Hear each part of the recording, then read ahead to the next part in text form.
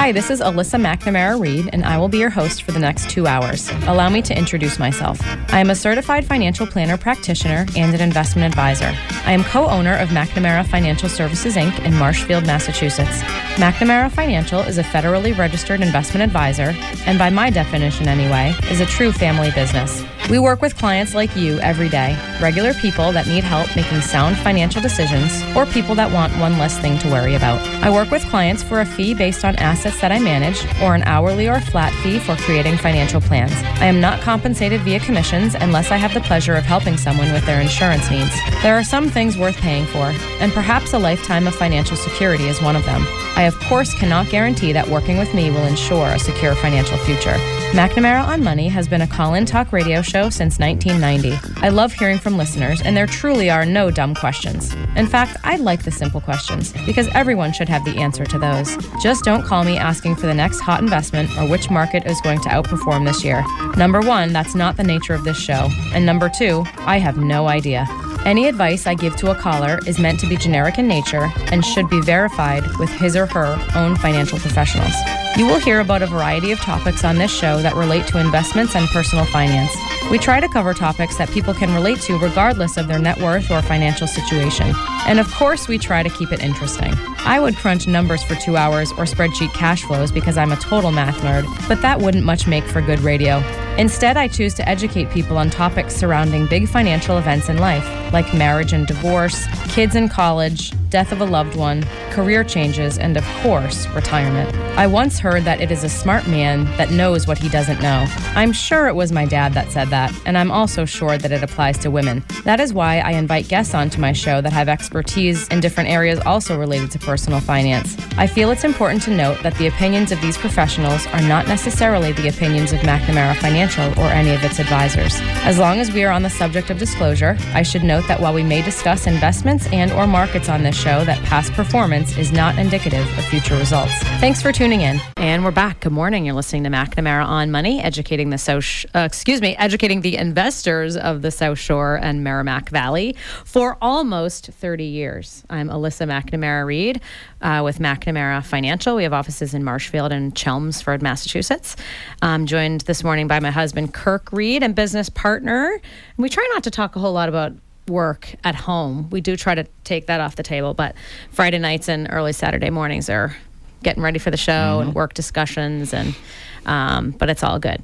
So good morning, everybody. We are talking about back to school stuff this morning, not like pencils and paper, but like college related discussions. And we've been talking about the cost of college and you know, that there's sometimes frequently a difference between the sticker price and the net cost that someone will pay after awards, and you know that it's quite honestly probably impossible to estimate that at least well in advance of your student attending, but the point is that there can be a difference. And we've been talking about ways to save for college in terms of the specific investment account, 529 college savings plan being the most popular for good reason, for good tax efficiency reasons. But there are other ways to save, and we'll touch on those in a moment. If you're listening to us in Marshfield, or in the South Shore, 781-837-4900, if anyone has any questions. You can also email us questions@McNamaraOnMoney.com. So we touched on 529 college savings plan, 529 being the section of the tax code, I believe. That must be right. Actually, I don't know that that's right, but I'm pretty sure that's right. Probably. But there's also a 529 prepaid tuition plan, which is different. A college savings plan is like just an investment account, a very tax efficient investment account. A 529 prepaid tuition plan is where you can lock in tuition either with a specific state or with a specific institution. You can buy credits and lock in current tuition rates and prepay at current tuition rates to avoid the increase in the cost of college. But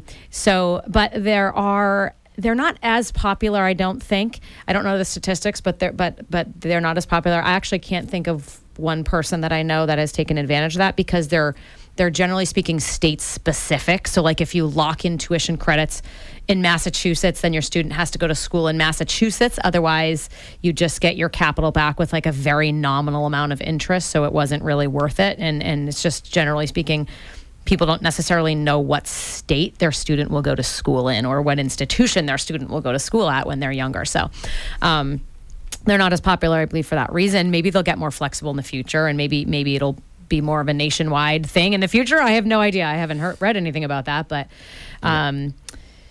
so that's part of the inflexibility of them versus the 529 savings plan. You can use it for any school, any state. This one has a little more restricted scope. Right. I guess maybe the good thing about this one is that it's this one has that kind of guarantee. That it's basically it's guaranteed to keep pace with the increased cost of school in that particular state. That's right. So that's a difference versus the savings plan. Where the investment returns are kind of an unknown. Yeah. So this one you kind of know what you're getting from a return point of view. One other thing is that. On a 529, you can use it for anything, any qualified. In the savings plan, yeah. Yeah, so you can use the savings plan for tuition, room and board, certain supplies and things like that. For the prepaid, it's really just for tuition. You can't use it for other things. That's right. You're locking in tuition rates. You can't use that money for room and board and other related costs.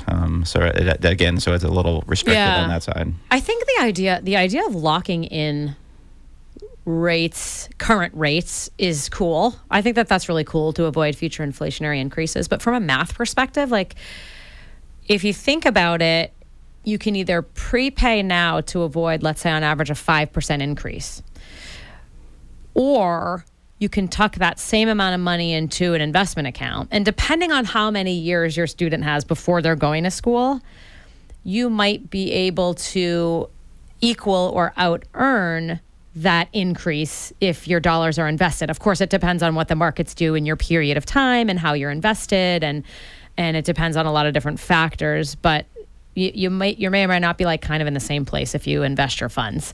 But I think I think it's a really neat idea. It's just like you said, you use the term inflexible, which perfectly describes it. And I think that's why they haven't increased in popularity, but perhaps in the future.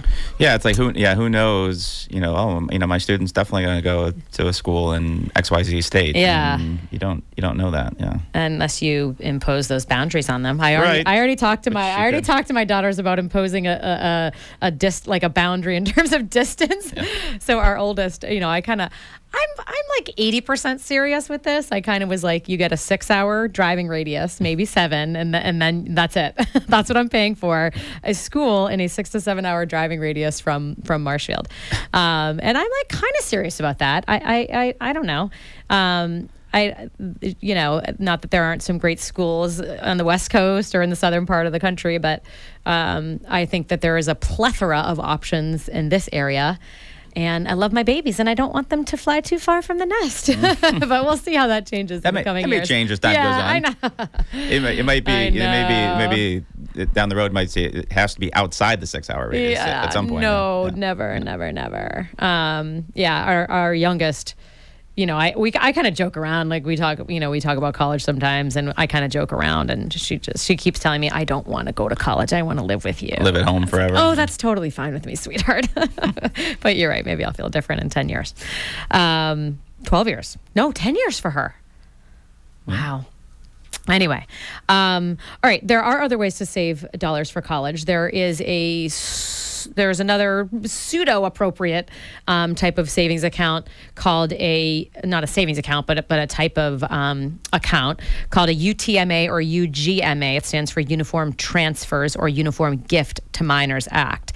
And essentially you are making if you fund a UTMA or a UGMA for a minor, it is an irrevocable gift to that child. So you are transferring funds into their social security number. It's actually reported under their social. And you are saying these funds are earmarked for this child, and it can be used in the future. Those dollars can be spent for anything for the benefit of that child in the future. So UTMAs are much more flexible with regards to what the dollars can be used for the child. So they're not education specific, they're just kid specific. And so that's one of the great things about them, is that you can, parents, can tuck money in a UTMA and save for a student pretty tax efficiently, but not as much so as a 529, which we'll talk about in a second.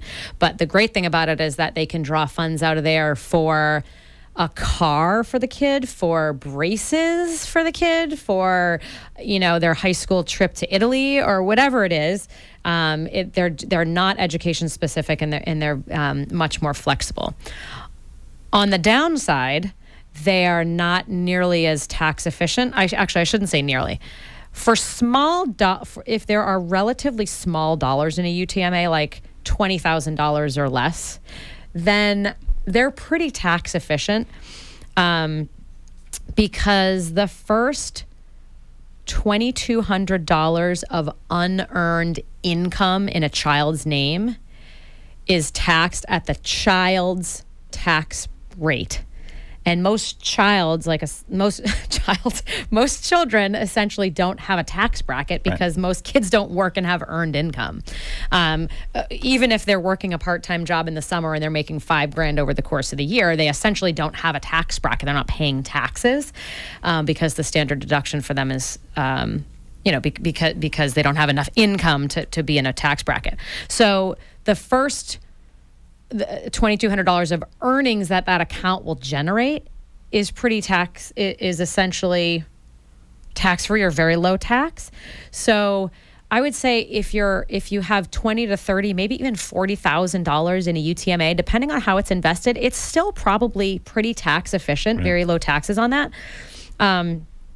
However, if you have substantial dollars and or substantial taxable earnings in a UTMA, unearned income, meaning the earnings that account would generate, in excess of $2,200 for 1 year, is taxed at a very high tax bracket. It's the trust and estate tax bracket, and those tax brackets accelerate very quickly. So then you can have high taxes if you have large dollars in UTMAs. So if you're saving for college for your kid, you don't want to tuck a couple $100,000 in a UTMA, because it won't be tax efficient at all. So if you have relatively small dollars and you want that flexibility, like I have some clients who use UTMAs if their kids get like christening money, Christmas money, birthday money, stuff like that, relatively small amounts. We're eyeballing, the value of that account, and we're going to, have discussions as it approaches maybe 30 or 40,000, and maybe, slow down with regards to that and direct to the 529. But it's just like it's different. It's more flexible, especially like if someone isn't sure, maybe their son or daughter isn't academically inclined. They think maybe they won't go to college, but I'd like to tuck some money away for them for later. It's a pretty good option.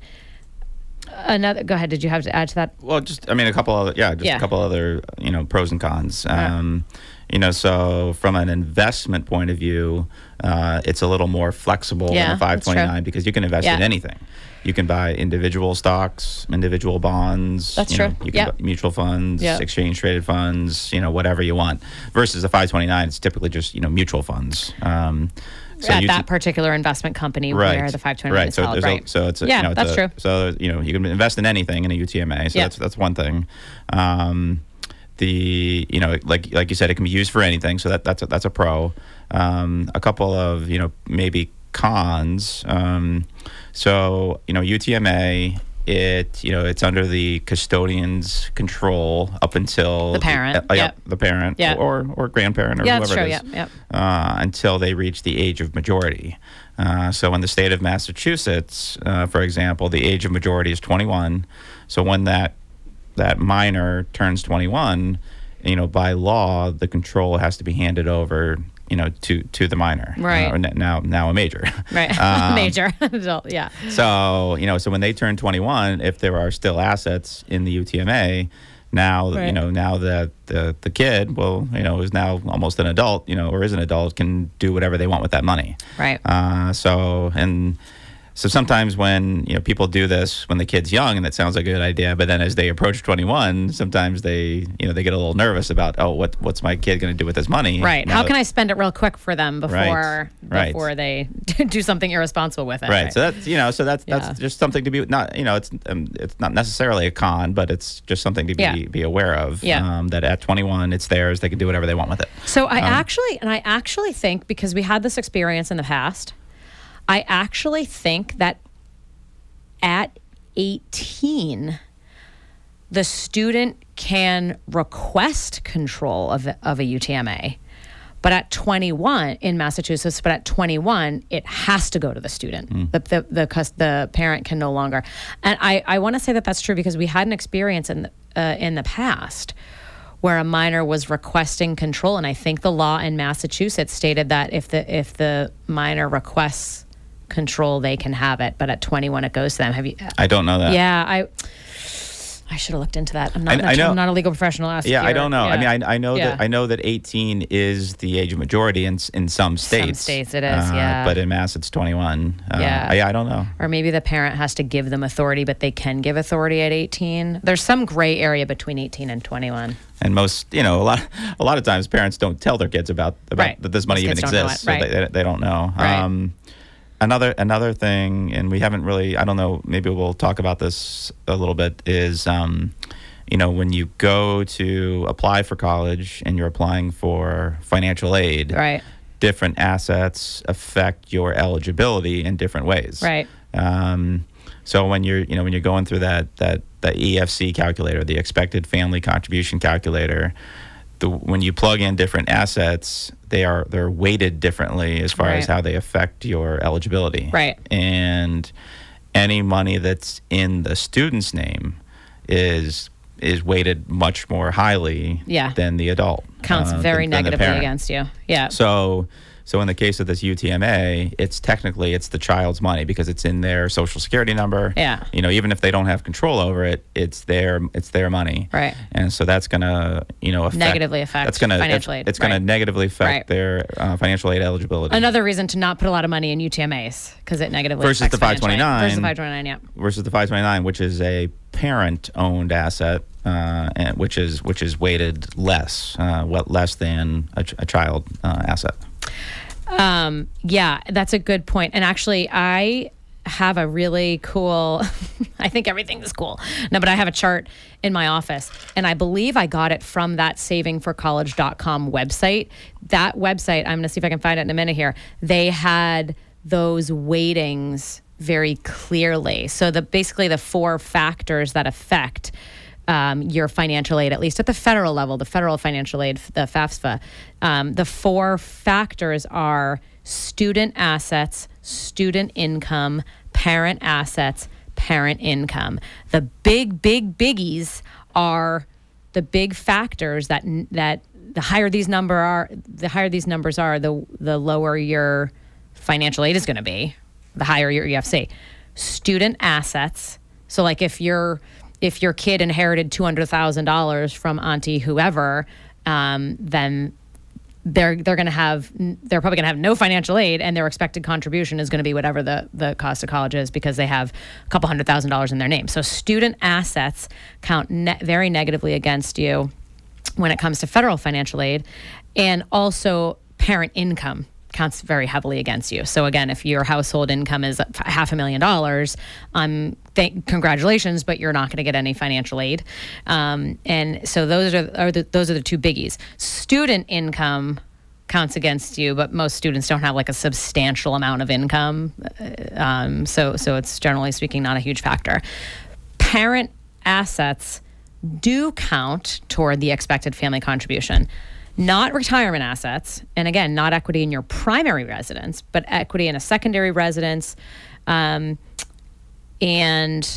any assets in mom or dad's name that are not in retirement, cash in the bank, CDs, 529s in the mom or dad's name.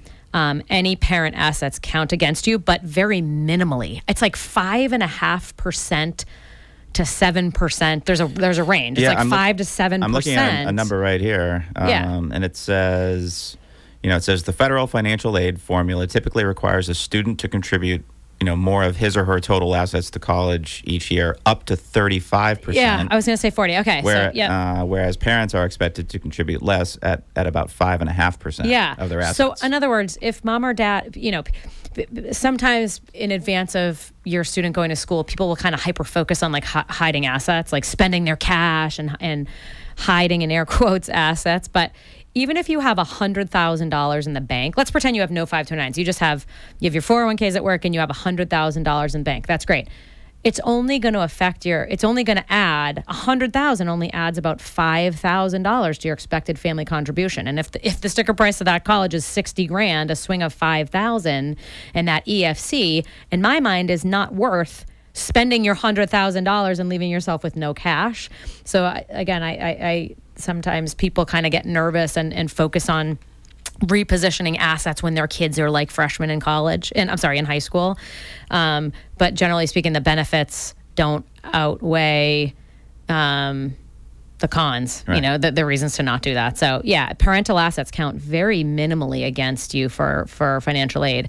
Student assets count heavily against you. So yeah, another reason not to put a lot of money in UTMAs. I think small amounts fine. Like again, if you have $10,000 in a UTMA for your student, then maybe less than half of that adds to your expected family contribution for that year's outlay for college.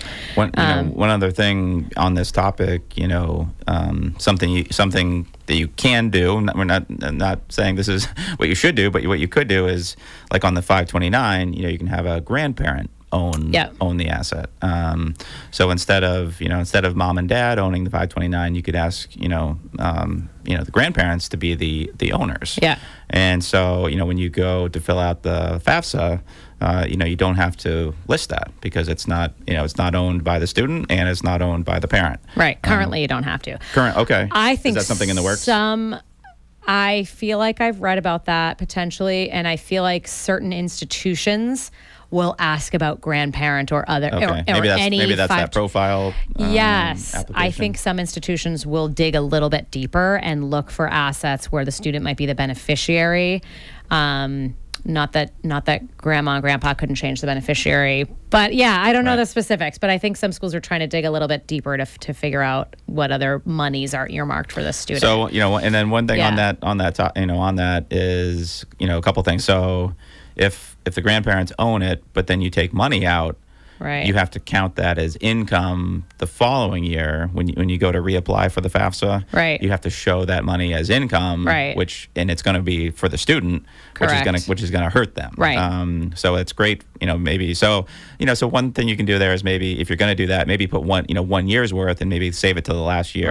Right. So that it doesn't hurt you. And then one other thing is that if the grandparents own it, if something happens to them, say they, if they got anything happened, if they got sued or they go into a nursing home or something, that money is at risk. It's at risk. It's at risk. So that's another thing. Yeah. So when it comes to like your cash flow when your student is in school, there are ways to optimize the financial aid calculation in terms of where you draw the funds from. So if there's any monies in the student's name, like a UTMA, you want to use that up quickly at the beginning so that subsequent years' expected family contributions might be lower. So get monies out of the student's name at the beginning. So like UTMA assets should be used freshman year, or any monies in the student's name should be used up freshman year. Maybe any assets in mom or dad's name can be used up in those middle years to again, because parental assets do count against you, but not so heavily. So kind of use those up in the middle. But like you were just saying, any grandparent owned 529s or aunt or uncle owned 529s, use those up at the end of like senior year if you can, because like you said, it'll count. The following year, it'll show up as income to the student and count very heavily against the student in terms of the expected family contribution. So yeah, optimizing cash flow. If you are fortunate enough to have all these choices, all these things, and if you have done some savings, and if you have some flexibility with regards to where you can draw funds from, there are ways to optimize is potentially, the financial aid. All right, so let's take a quick break. You're listening to McNamara on Money. I'm Alyssa McNamara-Reid, joined by my husband, Kirk Reid. We're talking about back-to-school stuff, college-related stuff, because it's that time of year again. And we're going to take a quick break. We'll be right back.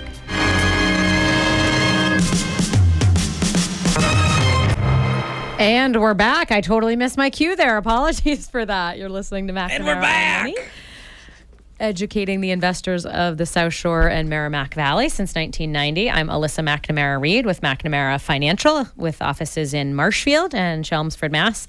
Joined this morning by my husband, Kirk Reid. And yeah, sorry, we reformatted the show in the last few weeks in terms of the length of the breaks and the cues and stuff like that. So we're still working out the kinks. So Tim, I apologize. I was not paying attention. It's all right. We'll get the hang of this. We'll get no the worries. hang of it. Yeah, the commercials and like the little cues and stuff are I get it. I totally get it. So we are talking about back to school. What I came up with the title for the show.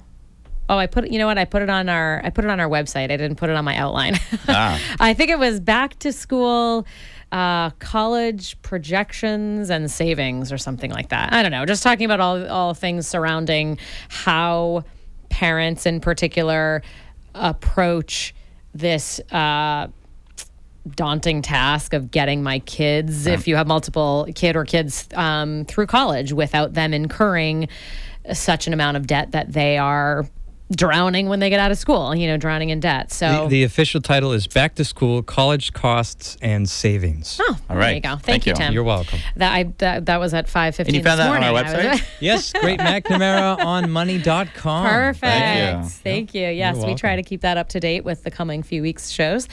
Well, I just thought it was a good time of year to talk about back to school stuff. And our kids aren't, in Marshfield anyway, back to school yet, but next week. As of today, but when we're live today, but next week, yeah. But I know a lot of kids are, and certainly most college students, I think, are back to school. So unfortunately, their parents can't be forcing them to listen to the show this morning because they're probably back at school already. But they can force them to listen to the podcast. That's true. Right. That's Yes. true. Right. Yes. And There's your homework. There go That's our true. babysitters too. Yeah. Yeah, I know. This time of year, I'm like, oh, my babysitters go back to school, and I have to reevaluate who's in the neighborhood that is available to babysit. So it's that time of year again. All right, we've been talking about all things surrounding and projecting, anticipating, starting to think about the cost of college. As it, in particular, as it relates to your, particular student. Not that it's an easy thing to do. Ways to save for college, from a tax point of view, the different options you have, from an investment point of view, different options you have, and I think we wanted to spend this last segment here talking about just how people do it. I mean, it's, sometimes I meet with people and they're kind of like a deer in the headlights. Like, we have kids, we have nothing saved. What do we do? Other people, fortunately for them, walk in and they inherited money from someone, and they're kind of like, can we take this money here and can we earmark this for college and worry a little bit less about that financial burden? And so we just wanted to talk through some ways that the people we work with anyway, how they're approaching it. So I guess a few things. I mean, your ability to save for college, which sort of translates your ability to pay for your kids to get through college, is pretty directly related to your discretionary cash flow. And by that, I mean... And priorities. And your priorities. Yeah, that's right. That's right. If you are prioritizing paying for at least a portion of your kids' schooling, which again isn't a priority for everyone, and that's okay. People have different priorities. If you are prioritizing it in some way, whether it's partially taking it on or fully taking it on, the affordability of it, I think, is directly related to what your free cash is. And potentially, if there's an inheritance or whatever, that changes the things, that changes too. And or if there's job changes or whatever, that changes it too. But if you, for example, have $100 a month of what you would call free cash, which is, in my mind anyway, I put money in my retirement account so that I'm on a good track for that. I pay my mortgage and all my other mandatory expenses. I feed my family. We have a little bit of fun or whatever. Yeah, again, different people have different priorities. Once you pay for like everything in your life that you need to pay for, whatever's left at the end of the month is your discretionary or your free cash. So if your free cash is $100 a month and your student is 12, unless there's an inheritance or a job change or bonuses or something like that, then your ability, what you can afford, what you take on for debt is a whole different option, but what you can afford without negatively impacting your own future is that $100 a month times 12 months times however many years before your student, and then that's just for one student. So, I mean, it's not that I guess I'm simplifying it a little bit, but I would start this affordability discussion right there. What is your monthly cash? What is your ability to save? Right. What's your monthly cash? It's different for everybody. And now, a pretty easy way to project that forward. So in your example, if they have $100 a month of extra money, and they've got somebody that's going to be going to college in 5 years or 8 years or whatever it is, and they have no reason to expect that their income is going to significantly increase. Yeah. That's and then if you show them, okay, here's what college is going to cost, and then it's kind of like, well, how are they going to do that? How are you going to make that work or pay back those loans? And then that should be kind of a flashing light that they they either need to buckle down and save, or start having some hard conversation, or internal conversations about how much can we really afford for college and realistically. Right. And I think so in that. That's in that example, that person has $100 a month to save. For a minute, we're going to factor out the increasing cost of college, and we're going to factor out earnings on your savings, because those two things will probably cancel each other out, close to it anyway. So if someone has $100 a month, that's $1,200 a year that they can tuck away for this. Their student's 12, so let's give them. You want me to give my calculator? Am I getting at my calculator here? Sure, but it's 10 years. Let's say 10 years until they get through school. I know when they're in school, it's not savings. It would just be directed toward the college, but that's $12,000. So just simplistically speaking, without talking about their ability to pay back a loan afterwards, but just from that point in time till they're out of school, that's $12,000 total. That's $3,000 a year you can afford. And so, plus another $1,200 a year during those 4 years. Well, I did the whole 10 years. Oh, I mean, but during the 4 years that they're in school. Well, I know if they're 12 and they get out at 22. Oh, I'm sorry. Okay, you already built that in. I built that in. So that's from now until they graduate, you can afford $3,000 a year in that example. That doesn't get you very far, depending on where they go to school and what types of awards they get. And if the school costs $50,000 and their awards are $20,000. And your expected, your contribution is $30,000, you can't, until we're going to go a little bit further in a minute, but you can't afford that without changing your life or your long-term financial health, I guess I would say. So, and that's shocking for people. Now, let's go a little bit further. That was just over that 10-year period of time where that one student got through school. But mom and dad might have an ability to continue working and beyond the student getting out of school, and maybe they're going to work another 10 years after that, and they can take some loans and pay back those loans over that next 10-year period. So, and I'm fine with that, as long as they're fine working that 10, they're okay working that 10 more years, and from a health point of view, they can or whatever. Then that essentially doubles their ability to pay for school. So in that example, now they can afford $6,000 a year. That still might not get you very far in the world of higher education, but that's what I would say, maybe in air quotes, what you can afford.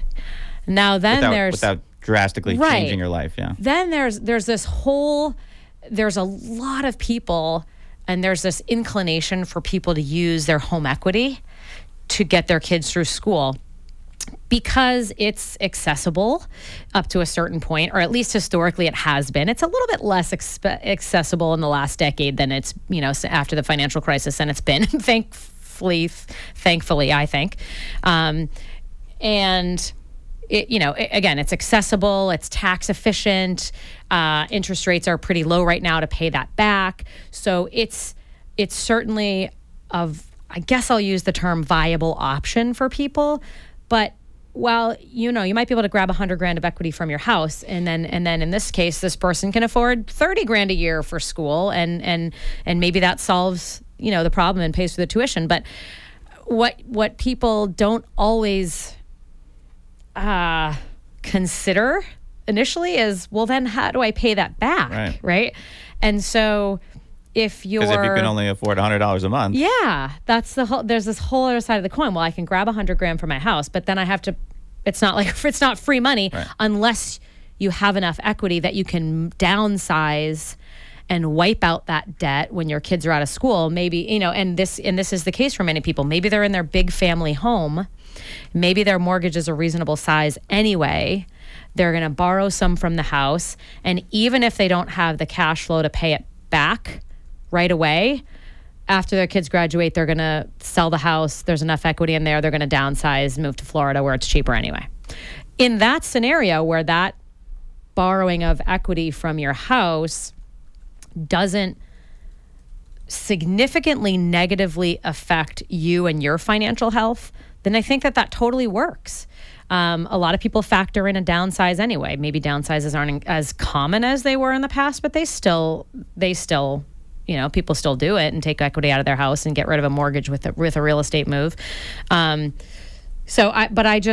think that while it is still doable, then I've also come across people like, if your house is worth $400,000, for example, and you're going to borrow $100 from it, and you have really no ability to pay that $100 back comfortably, in this area of the world anyway, there's not a whole lot of options. I think, I'm not a real estate professional, but it doesn't seem that there are a whole lot of options for a downsize if your house is $350,000, $400,000, $450,000, maybe unless you're going to a condo, but it's not. I think people should kind of crunch the numbers and consider what the plan is if you're going to borrow from your house. What the plan is to get rid of that debt, because you don't want to carry that debt for the next 15 years. What if we have a spike in interest rates and interest rates aren't 3 or 4% like they are on home equity line of credits or loans right now? I mean, there's significant interest rate risk when you borrow from a home equity line of credit, which is a variable interest rate loan. So I don't know. I think it's a viable option for many people. It's not for everybody though, and there are risks associated with it. And I think people just have to make sure that they have a plan for paying it back. They're going to do that. Did you have something to add to that? Well, I was just trying to find a loan calculator just to translate that in terms of dollars. Oh, okay. So like in your example, you said $100,000? Yeah. I took a $100,000 home equity line. And so at a 4% interest rate on a HELOC right now, that's $350 a month without paying back principal. That's just an interest. Right. So if you're in our example with this couple that their free cash was $100 a month, how are you even going to pay back your loan? Now, maybe my kids cost me less because they're financially independent when they get out of school. Maybe there's a swing of $350 a month. Maybe. But so I just did $100,000. Yeah. Over 10 years. Yeah. At 4.5%. Yeah. It's a little over $1,000 a month. It's $1,000 a month. Yeah. Yeah. So I mean, that's for someone in this example where they had very minimal amount of free cash anyway. Don't borrow money, even though you're borrowing from yourself and your own asset. Don't borrow money unless you have a plan for paying it back, because we've certainly had people walk in the door and say, "Oh, my kids are through college. This feels so great, but now we have a bunch of loans. What do we do? How do we pay it back?" And it's like, well, why didn't you come in 5 years ago? And we could have talked about this. But I think people because home equity is so accessible, I think, unfortunately, some people have an unrealistic comfort level with what they can afford in terms of getting their kids through school. And I think some people kind of get themselves into, maybe they don't think it through enough, and they don't come up with a plan, and then and then that can throw a huge monkey wrench in their own retirement plans, which is unfortunate. But I'm a mom. I totally get it. People prioritize their kids, and I totally get that. But as a financial professional, it's just, you got to crunch the numbers too and make sure that you can actually afford this. So again, approaching affordability in terms of what is your free cash, I think is a great place to start. Some people might be lucky enough to have, annual bonuses that have been pretty consistent, or maybe executive compensation, like stock options and things like that. And even if people don't have a lot of free cash, they might have these other sources of income that they can kind of earmark for college, because hopefully you're not relying too much on a bonus, because a bonus is discretionary and it's not guaranteed. So hopefully you're kind of living your life based on your regular income, and a bonus is a bonus. And same thing with stock options, that's just depending on how the stock price of your company moves, that can kind of be like free money. But, if you're fortunate enough to be able to have those other sources of income, those are great chunks of money to earmark for college savings. So that starts to change the calculation in terms of what is affordable to me. Making conservative estimates about bonuses, knowing full well that those are discretionary. I thought maybe we could just run through like a calculation or two if we started with, starting like at birth. If you started stocking money away as soon as you had a child, we can maybe just do one or two, even if it's $100 a month or whatever it is, just say, if we, assign some kind of a rate of return to that. Yeah. And just to kind of, I think showing the power of the time and the compounding is pretty powerful to people that, maybe haven't thought about it. Yeah. So I don't know, you want to just start with maybe like 100? So do it 100 a month, and then we'll go to 500 a month. All right, so if you did $100 a month, let's see, and let's do 18 years. Do 18 years. 18 years. And as far as the rate of return, I think we usually use like 5%. Over the life of a. So actually, sometimes when I do this, you can do 5%. Do 5% while I'm talking. But like as we touched on earlier, so someone who's saving money for like a 1-year-old that has 17 or 18 years before they need the money, you could be in a high risk, high potential for return portfolio, maybe an all stock or mostly stock portfolio. At least that's what maybe would be our general recommendation, unless someone has a discomfort with that. Target returns in this decade have been phenomenal for our aggressive 529 portfolios, because stocks have been really great, at least domestically, in the last decade. Maybe 7, 8, 9, 10%. You could average for earnings in an all stock portfolio, not guaranteed, but that student's probably only in that portfolio for 8-10 years. And then when they get closer to schooling, then they're lowering their risk and increasing their stable investment exposure. Where they probably should. Or they should, right? And your return expectations then are lowered to 5, 6, 7 or 3, 4, 5, so as you get closer to schooling, then your returns are tapering most likely, because you should be getting more conservative. So it's just kind of hard to ballpark over that 18 years, like what's your average? Right, but I usually use a 5 or 6. You should probably do a higher rate for a couple of years, and then, but that's, so we're just using 5 as an average, or 5 per year. Yeah. So this says if you did $100 a month, starting at birth, 18 years, 5%, it comes out to about $34,000. Okay. So in today's dollars, that's like a year at UMass, tuition, room and board. Mm-hmm. But that's today's dollars. Right. So actually, sometimes when I do this calculation, I ignore a rate of return. I see. Because we talked about earlier in the show that the cost of college increases by maybe on average 5% per year. So I like compounding interest is incredibly powerful. Like if you did that at 10% per year, what would it be? It would be way more than double $35,000. Right, at 5%, it's $35,000. If we double the rate of return, please don't expect 10% over 18 years for college funds, but it's like $55,000. I was just thinking it would be more than that. Okay, but compounding interest is very powerful. And the earlier you save and the more frequently you save, the better. Unfortunately, we have this problem of compounding. Compounding is not the right word. Fast increasing college tuitions. So while saving in a 529 and investing your dollars for college is incredibly important, I think it's kind of easiest to do this calculation by kind of ignoring the returns and assuming that hopefully you can at least keep up with the rising cost of college. And, you know, for how long have I been in this business? 16, 17 years? Like, I feel like we've been talking about what's going to give here with this rising cost of college education for the entire duration of my career. I just did with that hand motion that my dad always does. Yeah. I noticed I totally did it.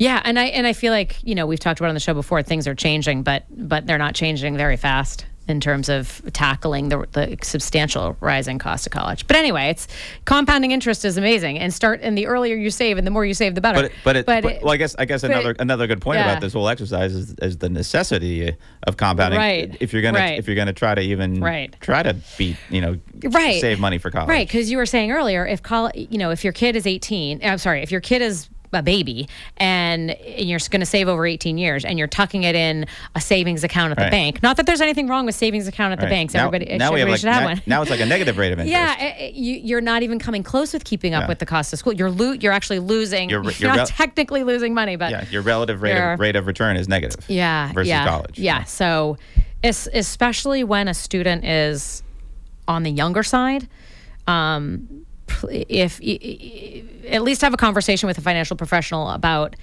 you know, even if you're not an investor in other aspects of your life or don't know much about it, have a conversation about, is this suitable for me? You know, some people are risk averse, and some people like having money in the bank and they feel very comfortable with that, and there's a comfort level with that guaranteed return. But if this is college money and there's a long time frame, then the inflation on the college expense is just eating away at your savings and it's working against you. All right, so I did one other calculation. Okay. So the last one was $100 a month. Yeah.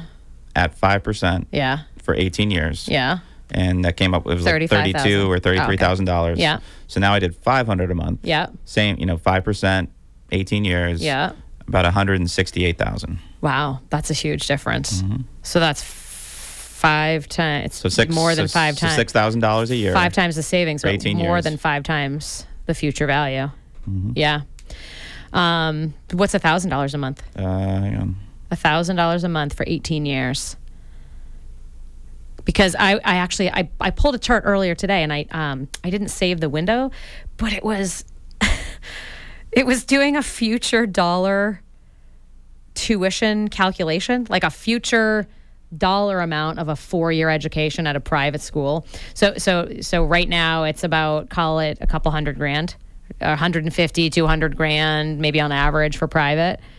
But 18 years from now, it was like $360,000 for one student. It was just crazy. So what is it at $1,000 a month? $337,000. Okay, so that actually almost exactly lines up with the chart I was looking at earlier, which was saying I think that the average cost of a private education is about $47,000 per year. That sounds a little bit low to me based on some numbers I see, but maybe that includes some awards and stuff. Maybe that's just tuition. Anyway, this was like, maybe if your out of pocket's like $50,000 per year or less for one kid times 4 years, you're looking at a little bit less than a couple $100,000 for one student. But this chart future valued that based on a 5% growth of tuition, and I think it was like $363,000 for one student. Yeah. It's just insane. That's future dollars, and we do have inflation. That's hopefully not 5% per year, but we do have inflation on average, and so $1,000 a month. $337,000 might pay for one private education for one student if you pay. Again, depends on if you pay sticker price or not. But anyway, that's the point of the show is not to scare people, but maybe scare them just a little bit into saving. Yeah. Well, a little fear is not necessarily a bad thing. Well, a question that I've got before Yeah. is, am I better off not saving and, and trying to look Oh look my poor? goodness. No, Yeah, no, yeah. no. The answer is absolutely not. No, Yeah. no, no, no, no, no, no, Yeah. no. So, No. I mean, Never. my No. answer is always you're in a much better place saving as much as you can, Yeah. or as little, as much as you can. Yeah. Even if it's a small amount or what sounds like a Yeah. small amount to you, if it's $50 a month, whatever it is. Yeah. It'll grow. It'll build up to something. It's and better you'll than- you'll be better off It's better than having nothing. I can just imagine you like at your desk with like a card that you flip up and it just says no in bright red letters. And if somebody asks you that again, have it like under your desk. Yeah. And if someone says that again, pull it out and just no. Yeah. Am I better off not saving? No. Yeah. You're always better off saving. Yeah. The pros will outweigh the cons. And I probably any conversation related to saving, but specifically in the college. Yeah. In the college we talked earlier about, there are more beneficial ways to save as far as how that's reflected in financial aid calculations. Yeah. So I mean, Do what you can within reason. Don't negatively affect your own financial situation too much, maybe. Don't make yourself poor and have to work till 80, to get your kids through college, unless you want to. Talk to a financial professional about investing and the benefits of investing to keep up with or outpace the rising cost of college. And there are ways to do it tax efficiently too. And so if you take 3 things or 4 things from this show, those 3 plus, it's better to save than not save. And looking poor is not going to get you all that far. Yeah. You're giving yourself more options by having some money than not. Yeah. Even if it's just for books and travel costs and stuff like that. Right. All right. So that was our back to school college costs and savings discussions. It's that time of year. So we thought that would be timely and appropriate and kind of a fun discussion. Not too daunting, but paying for college is daunting. And the earlier you think about it and start, figuring out how much you have for free cash that you can tuck away should you have kids and this is a priority for you, then the sooner you can do it the better. We have lots of great resources on our new McNamaraOnMoney.com website. You can link to our podcast. You can watch videos. We're going to try to get more videos on there in the coming weeks, and lots of articles for you to peruse. And there's also a contact us button should you have questions that we can answer live on the air, or should you have topic suggestions for future shows. We are always welcome to that. It's nice for us to know what people want to know, so that we can develop interesting shows in the future. I'm Alyssa McNamara-Reed. You're listening to McNamara on Money, and you can always find out more about me at McNamaraFinancial.com. Have a great weekend, everybody. Bye-bye.